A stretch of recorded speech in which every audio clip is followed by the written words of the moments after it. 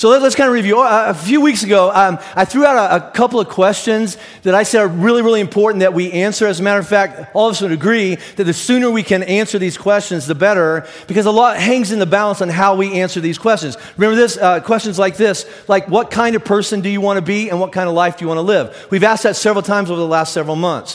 What kind of person do you want to be and what kind of life do you want to live? And however you would answer that, I bet your answer would include the word good, right? I want to be a good man. I want to be a good person. I want to be a good friend. And I want to live a good life. Me too. Here's the follow-up question. What do you mean by good? What do you mean by good? What is it about a person that you would point to and go, yeah, they're a good person. That makes them good because of that. Or what do you point to as like the defining attribute that you would point to and say their life is good because of that? And how about this? And if either you or your circumstance or your life, if it's not good, how can you make it good? Right? How do you change things so that you become good or your life becomes good? And most of us, we would immediately point to like behaviors in a person or circumstances, and we would determine if something's good or bad based on the goodness or the badness that's present, at least available or apparent to us, right? Like, here's where we go with this, and this is math. Hang with me, all right? If you do good things or do more good things than bad things, then you must be a good person, right? And if you have mostly good things happen to you, then you must have a good life. And what we looked at is that puts you in a really dangerous spot, potentially. It's not a bad spot, but it's a dangerous spot because, well, Jesus would say, if that's how you're thinking, he would say this, Woe to you, be careful, time out, right? Because it's easy to jump to an untrue and even a devastating conclusion that goes like this.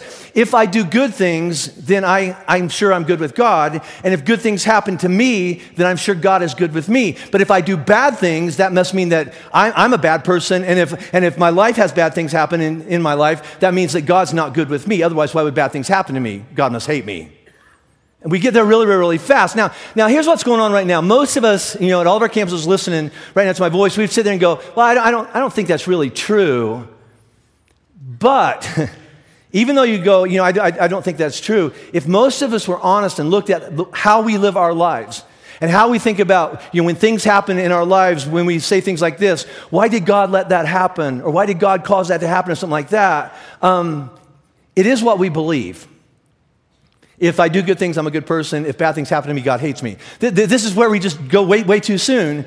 And you say, well, I don't know if I believe that. But that is how we're living our life. Like, remember this phrase, what we do, not what we say we believe or what we, just spout out when somebody asks us a question. But what we actually do, that's what reveals what we really believe is really true. And believe and faith are the same word. So the way we live our lives reveals what we have faith in will work. Does that make sense?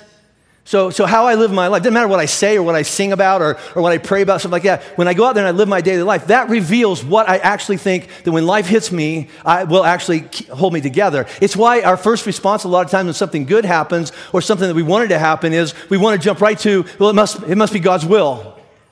Right? He wanted that to happen in my life. Otherwise, why would I have it? It must be God's will. It must be a good thing. Otherwise, it wouldn't have happened. Even though we know that the thing that happened, it's not even close to what God says is right and true, but we just try to make ourselves feel better going, well, then if God didn't want it to happen, it wouldn't happen. So it happened, so it's good. And we call it good. It's also why our most common response when something bad happens in our life would be this: why would God do this to me?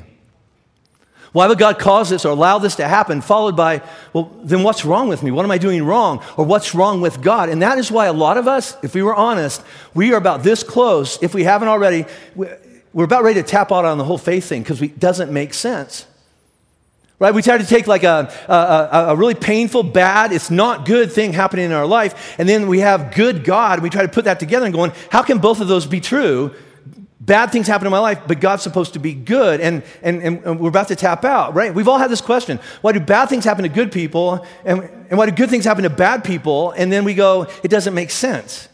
And if you've ever had that question, by show of hands, have you ever had that question? Okay, that's all of us, all right, that are paying attention, all right? So here's what I mean by that. It's why, if you're feeling that way, join the club. What's the club called? Human. Right? What do you mean? Since the very first time a person looked back at God when something happened in their life and said, I don't like this. I don't understand this. And what I mean is I don't understand you, and I don't like how this feels.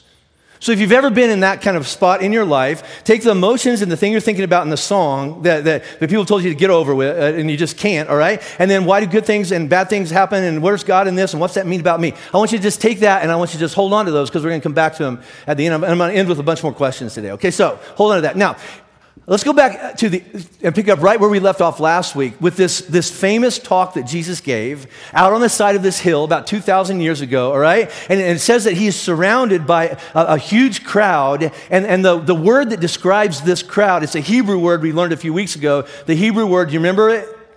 Anawim, okay? And Anawim is the term for an entire category of what that society called throwaway people. Right? People that have been rejected by religion, by society, by their families, and they assume they were rejected by God. Otherwise, why are all these bad things happening in my life? God must hate me. I'm a throwaway person. I don't count. And so Jesus is out there on the side of this hill, surrounded by all these people that they think that God must not like them because their lives are so hard. And in this context, here's what Jesus says. Could I have your attention? From now on, things can be different. Times are changing.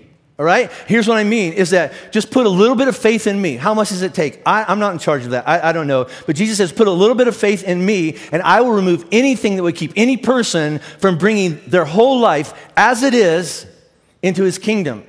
And that's really, really important. Bring your life as it is. Don't try to clean up your life. Don't try to bring your marriage back together. Try not to be addicted. Last night I said that wrong. That would apply too. Don't try not. You just move on. All right. So anyway, all right. We need to edit that out. I'm sorry. Anyway, try not to be a jerk. Try not to. Don't sober up. Come as you are. Bring your life as it is and accept his invitation to start living this, ready for this? A with God kind of life. Time out here, okay? A with God kind of life. Flatirons, we are done with the concept that God is in the Disney castle in outer space waiting for us till after our funeral, and then we can be with him. We're done with that. What do you mean? He's right here. He's with us. He wants to live with us in this life, not after our funeral. I'm certainly after our funeral, but from this point on. He wants to live a with God kind of life in his kingdom and experience, and this is the word we looked at a couple weeks ago, a makarios, which means blessed kind of life. All right? And with that opening word, makarios, blessed are you, what Jesus is saying is, it's now possible. It didn't used to be possible. It is now possible for you to live the kind of life. What kind of life? A good one. What do you mean? A life that is reserved only for those who live like in the immediate presence, like right here, an intimate connection to God in his kingdom. And the definition of kingdom, so we're all on board with that, is simply this, where what God wants done is actually being done. Bring all the parts of your life into his kingdom, he says, even the not good, how about this? Especially the not good parts. That's what we need to rush to his kingdom with. Not all of our good parts, but all the parts that are just broken and falling apart. Bring those into his kingdom. And in the kingdom, all right, God can change the not good parts of your life into something good. If you could have turned it into something good, you already would have.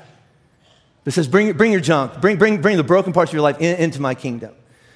And so last week we looked at the way Jesus started this whole talk, all right? Not by giving a list of rules and regulations about what we're doing wrong, what you need to do better, and if you do this enough, in enough times, in the right way, then maybe I will bless you. That's not what he says. What he says is, he starts with a list of the kind of people that are at the top of his invitation list to come into his kingdom. And when people heard the people that he lists off that we're going to work our way through today, people were like, why them? Including the people on the list.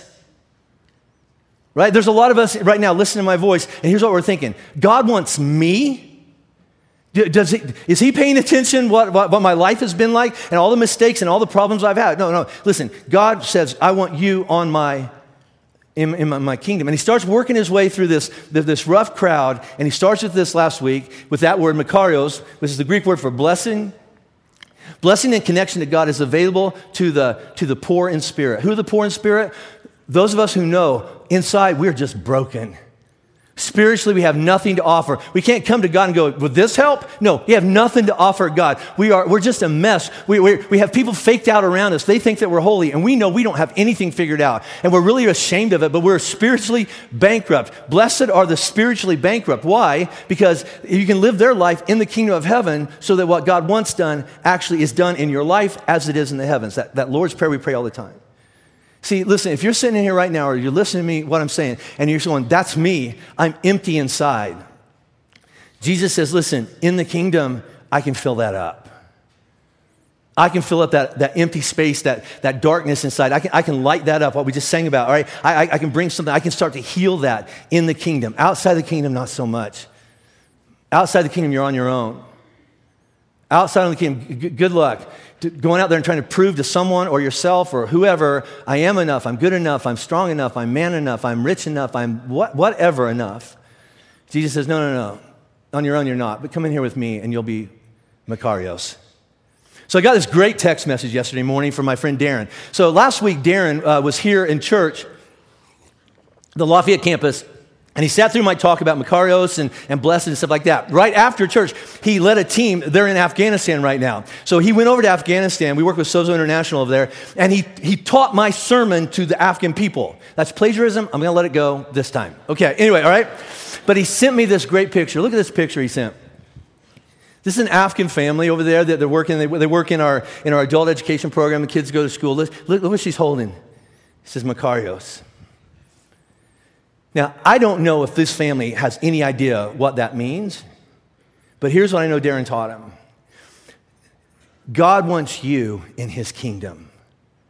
And they're sitting there going, I live in Afghanistan. My life is a mess. I've lost everything. Half my family is dead. And you're saying God cares about me? Yeah, he wants you in his kingdom. And someday maybe that little girl will finally live a life of Makarios. And maybe that family will eventually experience blessing because God loves them and God cares about them. All right? So pray for that family because he scares me. I'm just being honest. All right? So there's that. All right? Now, let's move on. Don't judge me. He's scary. All right. So let's keep going in this sermon. Okay. So again, I say this all the time, and I get letters every once in a while going, I don't know if I like it when you say that.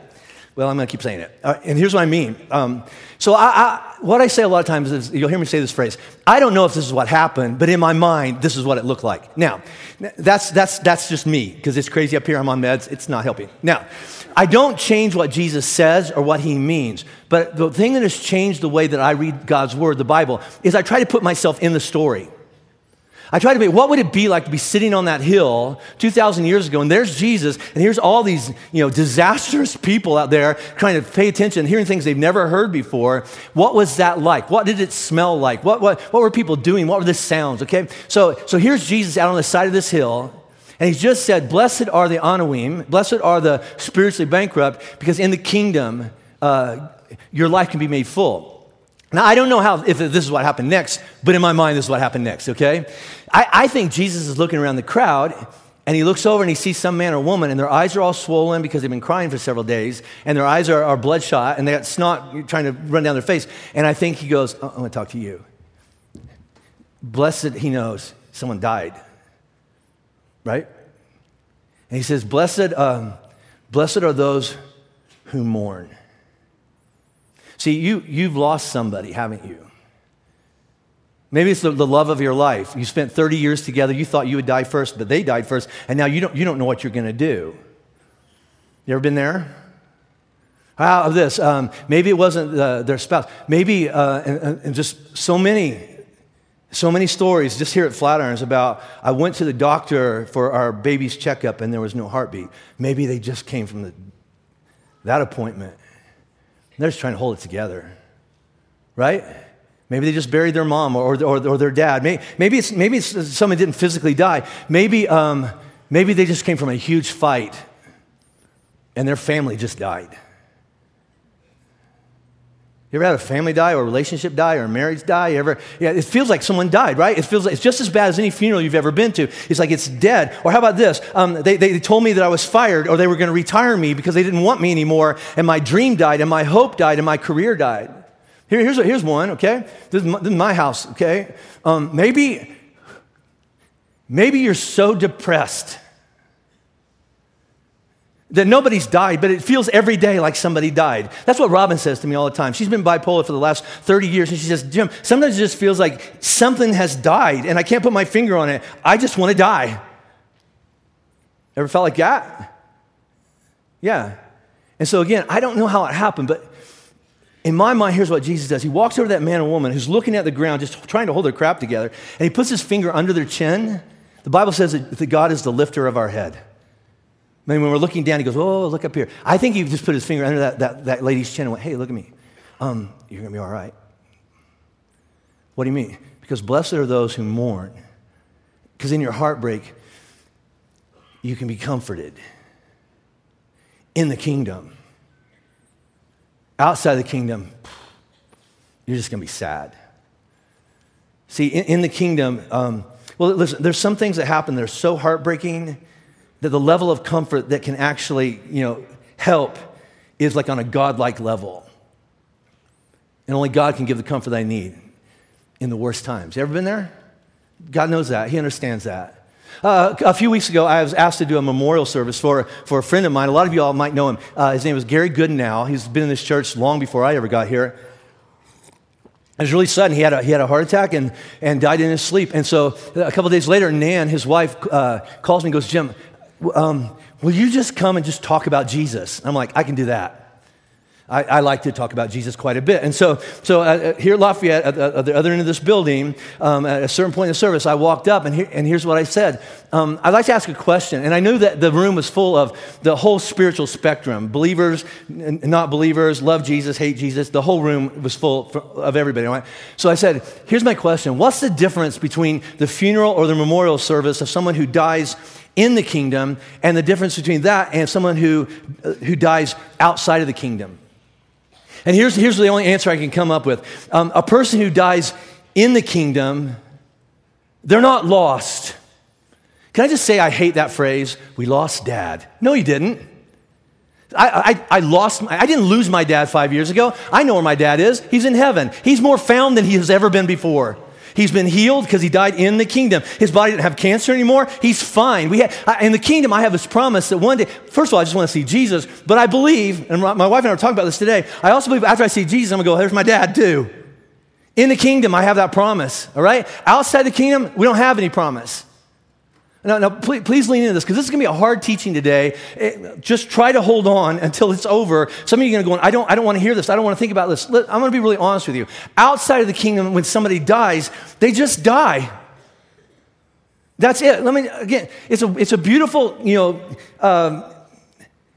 romantic thought, but when somebody dies, they don't become an angel.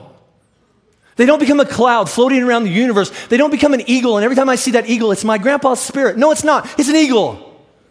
It really isn't. I'm not making light of it. Listen, they're just gone outside of the kingdom, and you're just sad, and you're holding on to memories as best as we can. But even though we mean to hold on to the memories, we already know that we're already forgetting their face, and we're already forgetting their voice, and we're trying our best. So on their birthday, we'll try to hold on to a memory, and we'll write them a message on Facebook because we kept the account open, because we're trying to keep connection to them. I'm not throwing stones at them, but it's really sad.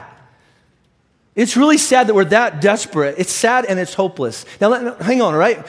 I get a lot of questions. This is the sucky part about my job as a pastor. I'll have people come up to me, and they're kind of on the front end of their journey with Christ, and they'll say this. So, Jim, I had a friend of mine or a family member or whatever that is, and they died, and they weren't a Christian, or they committed suicide, whatever that is. Hey, Jim, where are they? Where are they? Now, here's the thing. I know what's really going on here, because they are trying to figure out, am I going to accept Jesus or not? But if I accept what Jesus says is right and true, then somehow that means my brother's in hell. And I don't want to say that. So, Jim, tell me where my friend is that committed suicide. Because if I hang on to Jesus, I basically have condemned the person I love. And so here's my answer. And some of you are going to say, that's a cop-out, but you'll use it when you get asked. I just look back and go, buddy, that is way above my pay grade. Because it is. It is. That is out of my realm of knowledge. But here's what I do know. I believe that the person that you love that died for whatever reason is in the hands of a very loving God who has all the information that you don't have, and knows everything that was going on that you don't know. He knows what was going on in their heart. He knows what was going on in their mind. So how about this? Let's leave the person you love that died in the hands of a loving God who loves them more than you do, and trust that he'll be fair. And he'll do the right thing, and he'll do just, all right? But then I follow with this. But, it's a big but, all right? Here's what I mean by that, right? But, what about you? We're going to come back to this in a minute. What about you? You don't have to wonder what happens to you if you die or when you die, because we all die. You can know. You can know in the kingdom. I'm fine. Listen, this brings up a lot of stuff. Let me just say, this is probably going to pop your pastor bubble because I hear people going, I just want to be with the Lord. You know what? I don't want to die today. I don't. And I hear all these people going, it'll just be better to be with the Lord. Okay, that's probably true. And when I am with the Lord, I'll be fine. I'll talk about that in a second. I don't want to die today. I got stuff to do. I got 6 grandkids. All right? They're probably coming over and running football today, but that's okay. All right? I want to hang out with them. I want 8 grandkids, if my kids are listening. All right, but I don't want to die. I have some stuff to do. All right, but if for some reason that you find out later today, Jim, the ball game didn't go well, and we lost Jim. We didn't lose him. I'm fine. Okay, if I die, listen, I'm fine. You can cry a little bit. It would hurt my feelings if you didn't cry a little bit. All right, but that's okay. All right, I'm fine. Please know I'm all right. I'm not lost. You know exactly where I am. Where are you, Jim? I'm with Jesus. And you know what? And I'll be waiting on most of you, all right, to come in. Well, you know who you are. All right, but I'll be waiting on you. Come and join me, and we'll have a big party. My dad will be there. Jesus will be there. People that we love, who are in the hands of a loving God, they will all be there. I will say, here's my last will and testimony. Do not Facebook me. I'll unfriend you from heaven. I will do it. I will not be checking social media from heaven, all right? Now, here's why I had to lighten that up a little bit, because this is hard, isn't it? But please hear this, all right? Whether you're a Christian or not, everybody has to deal with death. All of us, 100%. You're going to die, or the people that you love are going to die eventually. It's just true. Nobody gets out of here, without that, unless Jesus comes back later this afternoon, all right? So, and maybe save a game. I don't know what that is, but listen, everybody has to deal with death. Here are our deals. Here are our options for everybody. You can deal with death in the kingdom with Jesus, or you can deal with death outside of the kingdom on your own. But you have to deal with death. Yours or somebody else. Here's the cool thing about Jesus. In the kingdom, death is the least of our worries. We're fine. We're sad. We don't want it to happen today. We'll miss people. As a matter of fact, I think when we miss people and cry, it actually honors their memory, so there's nothing wrong with that. But listen, what Jesus says is a Makarios kind of life, a connection with God in the kingdom kind of life. It's available. So if that's true, you might want to rethink how you see and think about death and mourning, right? Why? Because it doesn't have to be hopeless. You don't have to go to one more funeral without hope. You don't have to face your own funeral without hope. You can have hope in the kingdom. So blessed are those who are comforted in the kingdom, right? Even when you mourn. So let's keep going, all right? Because we got to get through this, and I want to get to some questions, and then kickoff's at 2:30. So let's keep going there, all right? So I hate this. I love this one, but I've read it for a long time, and I don't like it. I like it better now. Blessed, what is he talking about? All right. Blessed are the who? Did anybody write that in their yearbook? Someday I hope to be meek. No, all right? Blessed are the meek, for they shall inherit the earth. So let's look at that word meek. What's meek mean, okay? Because in my mind, every time I've heard meek, I think weak. Blessed are the weak. Nope, I don't want to be weak. Okay? So I've heard it translated, and I taught it. This passed through the Sermon on the Mount. I think I'm closer to getting it right. Okay? I'm learning as I go here, but I've heard meek translated as gentle, and that's okay. I think it's trying to save some of our, dignity or something like that. It actually means gentle, but gentle doesn't really do it for me. You're a gentle man, Jim. Doesn't feel good. All right? So gentle can also be translated as this, strength under control, and I like that better because the Greek word for gentle, all Greek words have like a picture that goes with them, and the word for gentle in the Greek is kind of like a mighty stallion or a racehorse under the control of its rider, which is very noble. I'll sign up for that, okay? And I really believe that a strong person under the control of God's Spirit is certainly in a position to receive God's blessing. I'll give you that. But I don't think that's what Jesus is talking about here. I'm sure it's true, but in context, all right? That's not who he's talking to. Who's he talking to? Because remember this phrase? Context is king. Who's he talking to? Anoim. He's not rattling off a list of qualities that he sees sitting around him there on that hillside that day. No, they are the throwaway people. They are convinced they have no value, that they don't matter. They don't think they're strong, and they don't think they have control over anything. So in context, Jesus is not saying, you know what? I'm looking up that side of the hill, and I see a lot of people with strength under control. Way to go. No. In context, I don't think that's what he means at all. Here's what I think he's talking about. How about this? Hey, blessed are the invisible people. Blessed are the people who don't feel like you have a voice in the world at all, or even in your own life. Blessed are the people who never speak up for themselves and ask for what they want or what they need because they don't think they deserve it. Blessed are the shy ones. Blessed are the ones who live every day in fear and anxiety. Blessed are the ones who blame themselves for everything wrong in the world, in their family, whatever that is. Blessed are those who don't think they deserve anything good because of what they did or where they're from or what their past resume looks like. I don't deserve anything good, so I'm just going to shut up and just be still. And I think when Jesus goes, blessed are the meek, I think about half the hillside went, what? Why? Because if you'll bring that meek thing going on in your heart into the kingdom of the heavens, Jesus says that you will inherit everything. What do you mean, everything? The earth? What does that mean? Everything you could ever need. What would be a life that you could say, I have everything I could ever need? How about Makarios? See, you can live a Makarios life when you realize that your Father, whose name is God, says, I will take care of everything that you need in the kingdom. Outside, meek people, you're a doormat.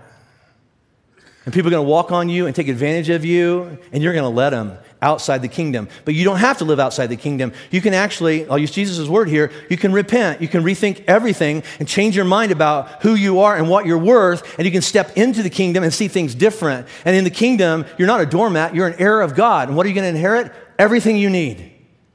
Everything you need from your Father, whose name is God. Let's keep going, all right? Then I'll get some questions.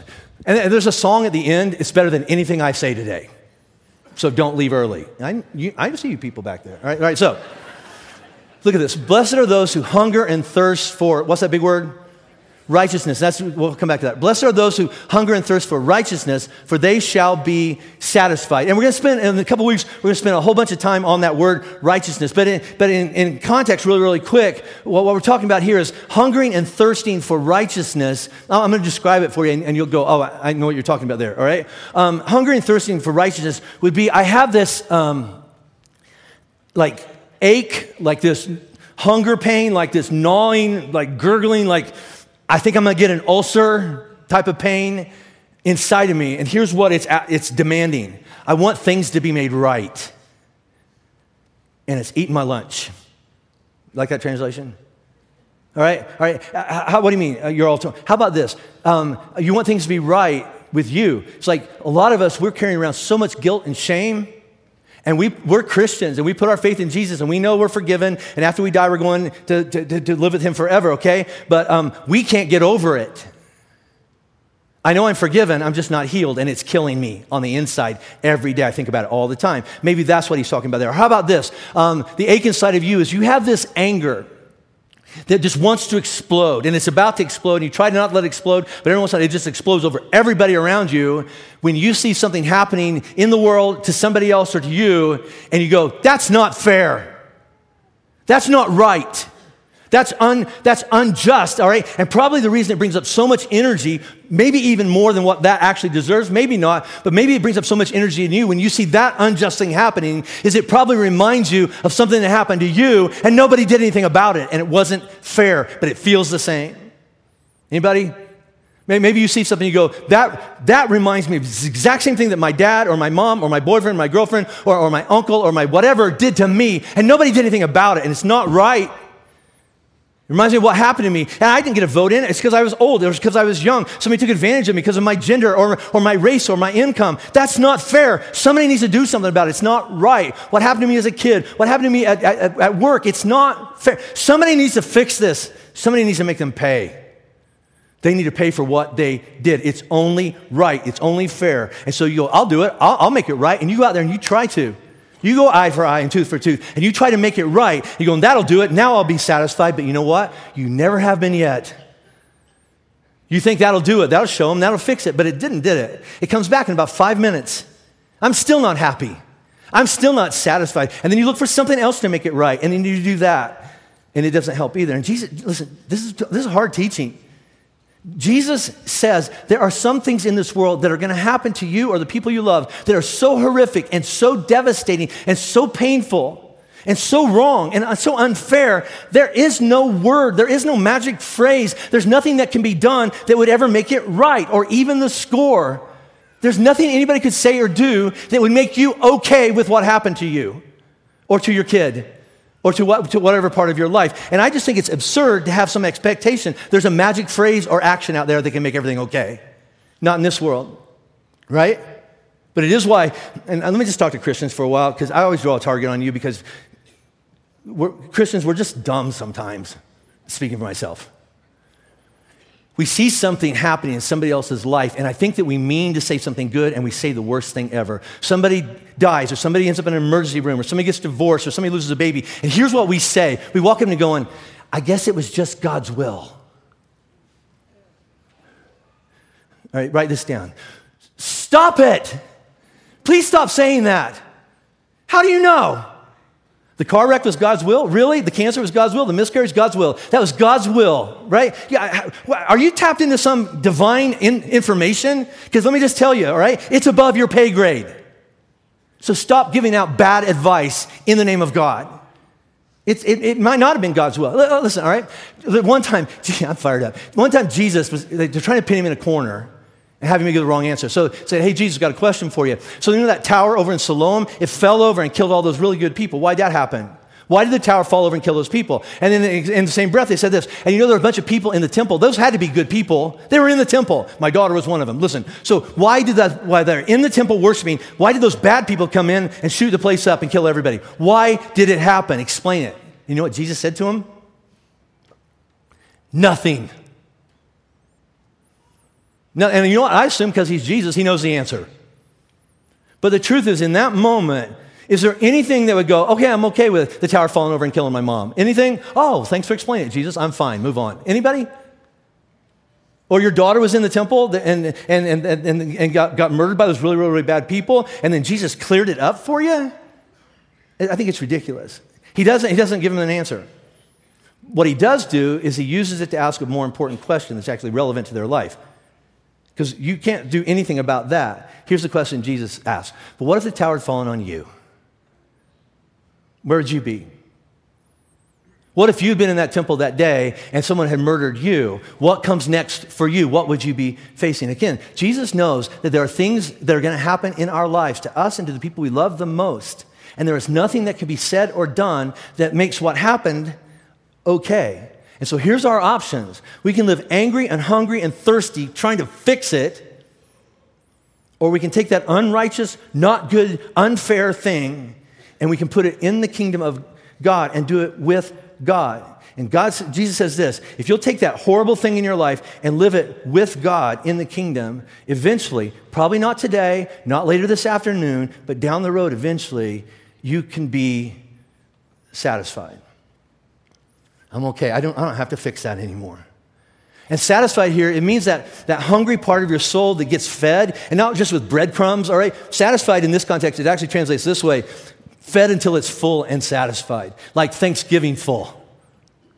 Like I've been so hungry and just empty inside. And then, I started kind of walking through this with Jesus, and now I'm full and satisfied. What kind of life would you call a full and satisfied life? I'm going to go with Makarios.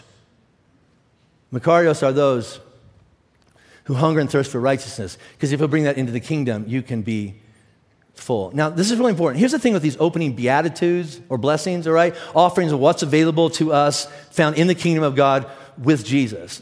Jesus is not, we're going to pick this up next week, Jesus is not giving us a list of conditions to meet. Do this, do this, do this, do this, and then you can earn some blessing. Go out here and, this is ridiculous, but this is how it's been taught, right? You should go out there and mourn more. You're not mourning enough. If you mourn a little more, maybe you'd be blessed. Right? If you're a little meeker, tone it down, right? Maybe a little more meek, and then maybe I'll bless. That's not what it means. That's just rules. That's religious legalism, right? What Jesus is addressing and dismantling are these conclusions and these messages that we all live with, and we tell ourselves that it's true about us, or it's true about God, or about what we're worth, or something like that, and it's all based on our circumstances, what happened to us. Therefore, this must be true about me, must be true about God. And then we look at our lives going, I've tried to fix this before and I haven't done it. I can't even imagine, even with God, that changing. And so we just give up and we don't have any hope anymore. And we walk around going, God will never bless my life because it's a mess. And what Jesus is doing, he's calling a timeout and says, you have it backwards. He's announcing this, is that a Makarios kind of life is available to anyone. What's the next three words? in spite of your circumstances, not if you'll change your circumstances. Blessing can come to you not if you'll fix your circumstances and change your circumstances and try harder in your circumstances. No, in spite of your circumstances. How? Because I'm going to experience blessing by trusting that Jesus is who he says he is and can do and will do everything he promises to do. That is the definition of faith. And don't try to figure out how he's going to do it above your pay grade. Right? When you're facing devastation in your life going, how are you going to fix this, Jesus? He's not going to explain himself to you. He's just going to say, do you trust me or not? Then walk with me. Don't try to figure it out. Just believe he can do it. Because let's just be honest. If anyone can do it, it's not you. Or you'd already done it. If anyone can do it and anything can change, it will be with Jesus in his kingdom. Now, file that away. Hold on to that. Here's what I want to do. I want to ask some questions. And I'm going to do this every week as we go through this series for a couple reasons. One is, about over the last month or so, between 4,000 and 5,000 of us have signed up to be in a small group. All right? We've never done this before. So if you're going, is this a new thing? You're brand new. It's been going 2 weeks now. All right? So it's brand new. Now here's why I say that. I'm going to ask some questions because you can get up out of this room and your day's packed. And you're going to mean to get back to this and think about it, but you won't. Right? You got kickoff, and you got this, and you got that, and you got baseball practice, and all. You got all these things coming up, right? You're not going to get to it. So here's what you can do. You can get online on your computer, and there's a bunch of discussion questions, and you can just go through those by yourself in your car on your way to work tomorrow. And there'll be some benefit to that. People are always asking me, like, so what's the application of this? I had somebody lady, and if you're here today, pay attention.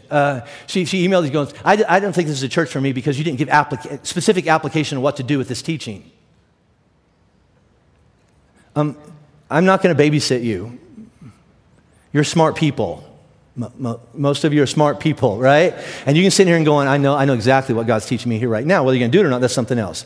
But here's what's even better. I found in my life is if you could get in a circle of people that you trust and talk. This is heavy stuff. We talked about death. We talked about breaking up. We're going to get to even heavier stuff later in this talk, all right? And you can do it on your own. But how has that worked for you so far? And I'm going to go with not great. But if you could possibly get with some other men or women in your life, same season of life, different season of life, and get some perspective going, what about you? How do you do this? And can you help me and walk with me through this? Maybe things would change. So here's my questions. That's my sales pitch.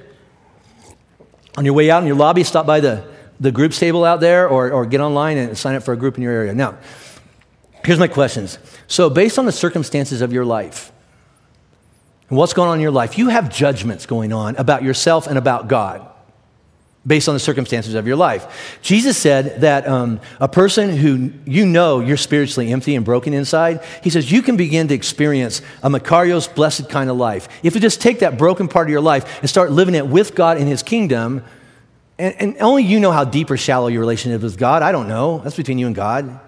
And only you know how that's affected the parts of your life, all right? And if you're like me, you have probably a bunch of guilt and shame around it because you're going, I should know better.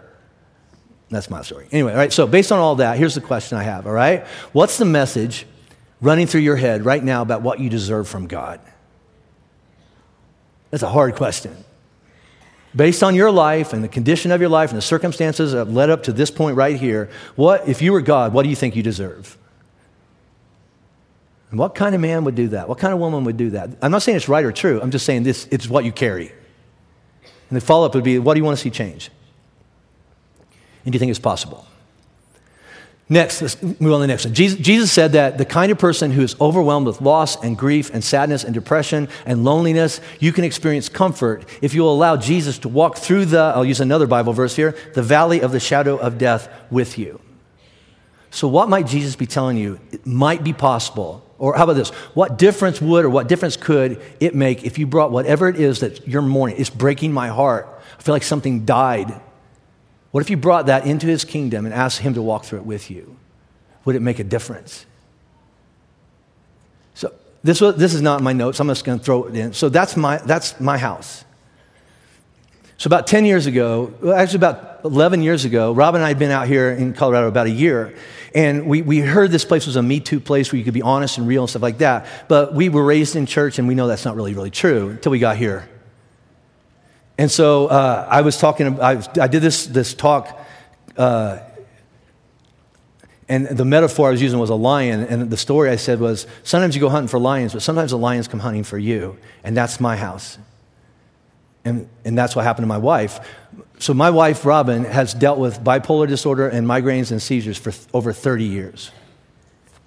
And she stood up at Flatirons on the stage. She would never come in here and do this. She did it in the little feed store across the store, and she said, I've asked God for healing over and over and over and over and over, and so far the answer from God has been, no, I'm not going to heal you.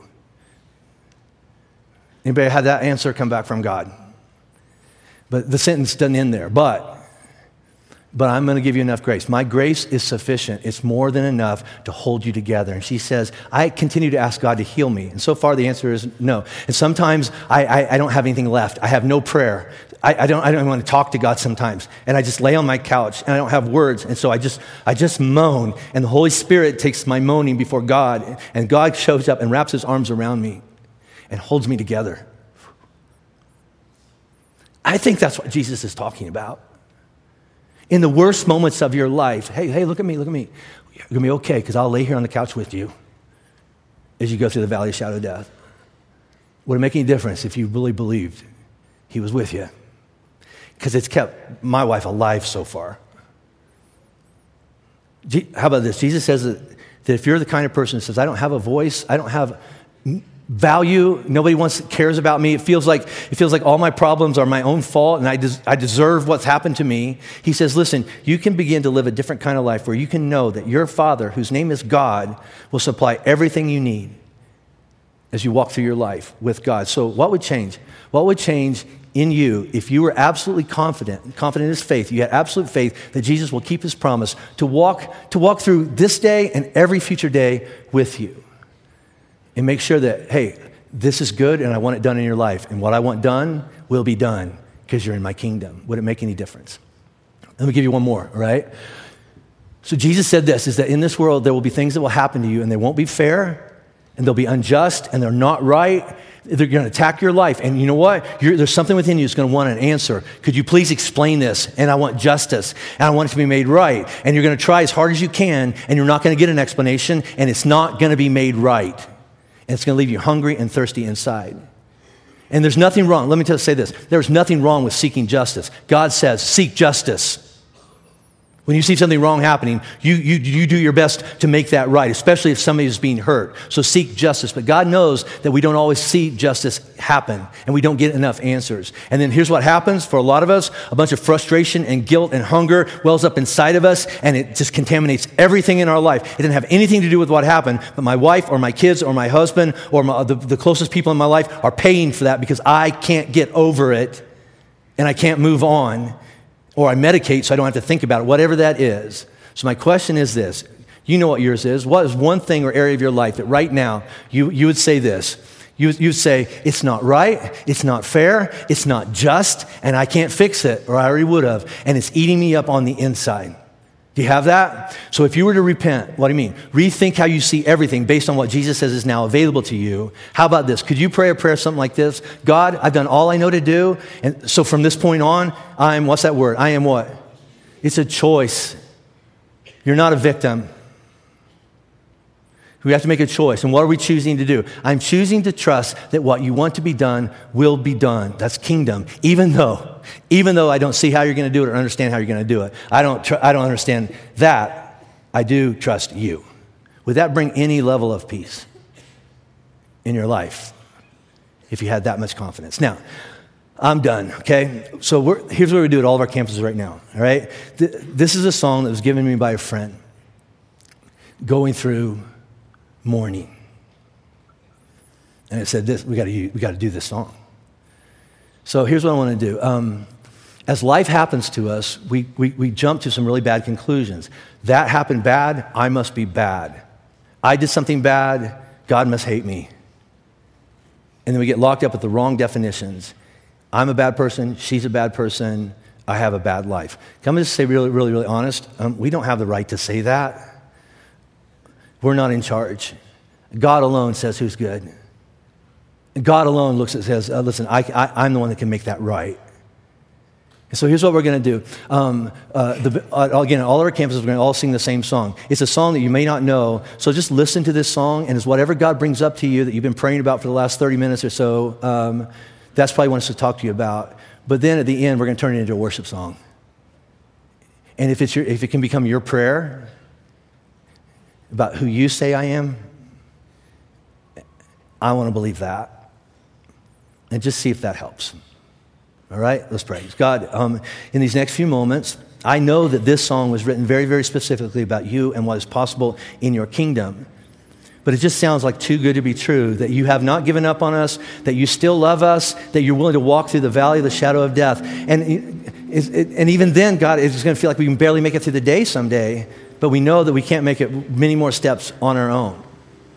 And so whatever we're mourning over, whatever that message in our head that says we don't count and we don't have a voice, whatever it is that's eating us up on the inside because it's just not right and nobody did anything, we want to bring all that to you in these next few moments and say, God, I'm going to lay it at your feet, which is another way of saying I'm going to put it in your kingdom. And in your kingdom, maybe something new, something healing, something good can come from something that is not good. I believe that's possible only through Jesus. And you promise you would do that, Jesus. And we believe in your name. Amen.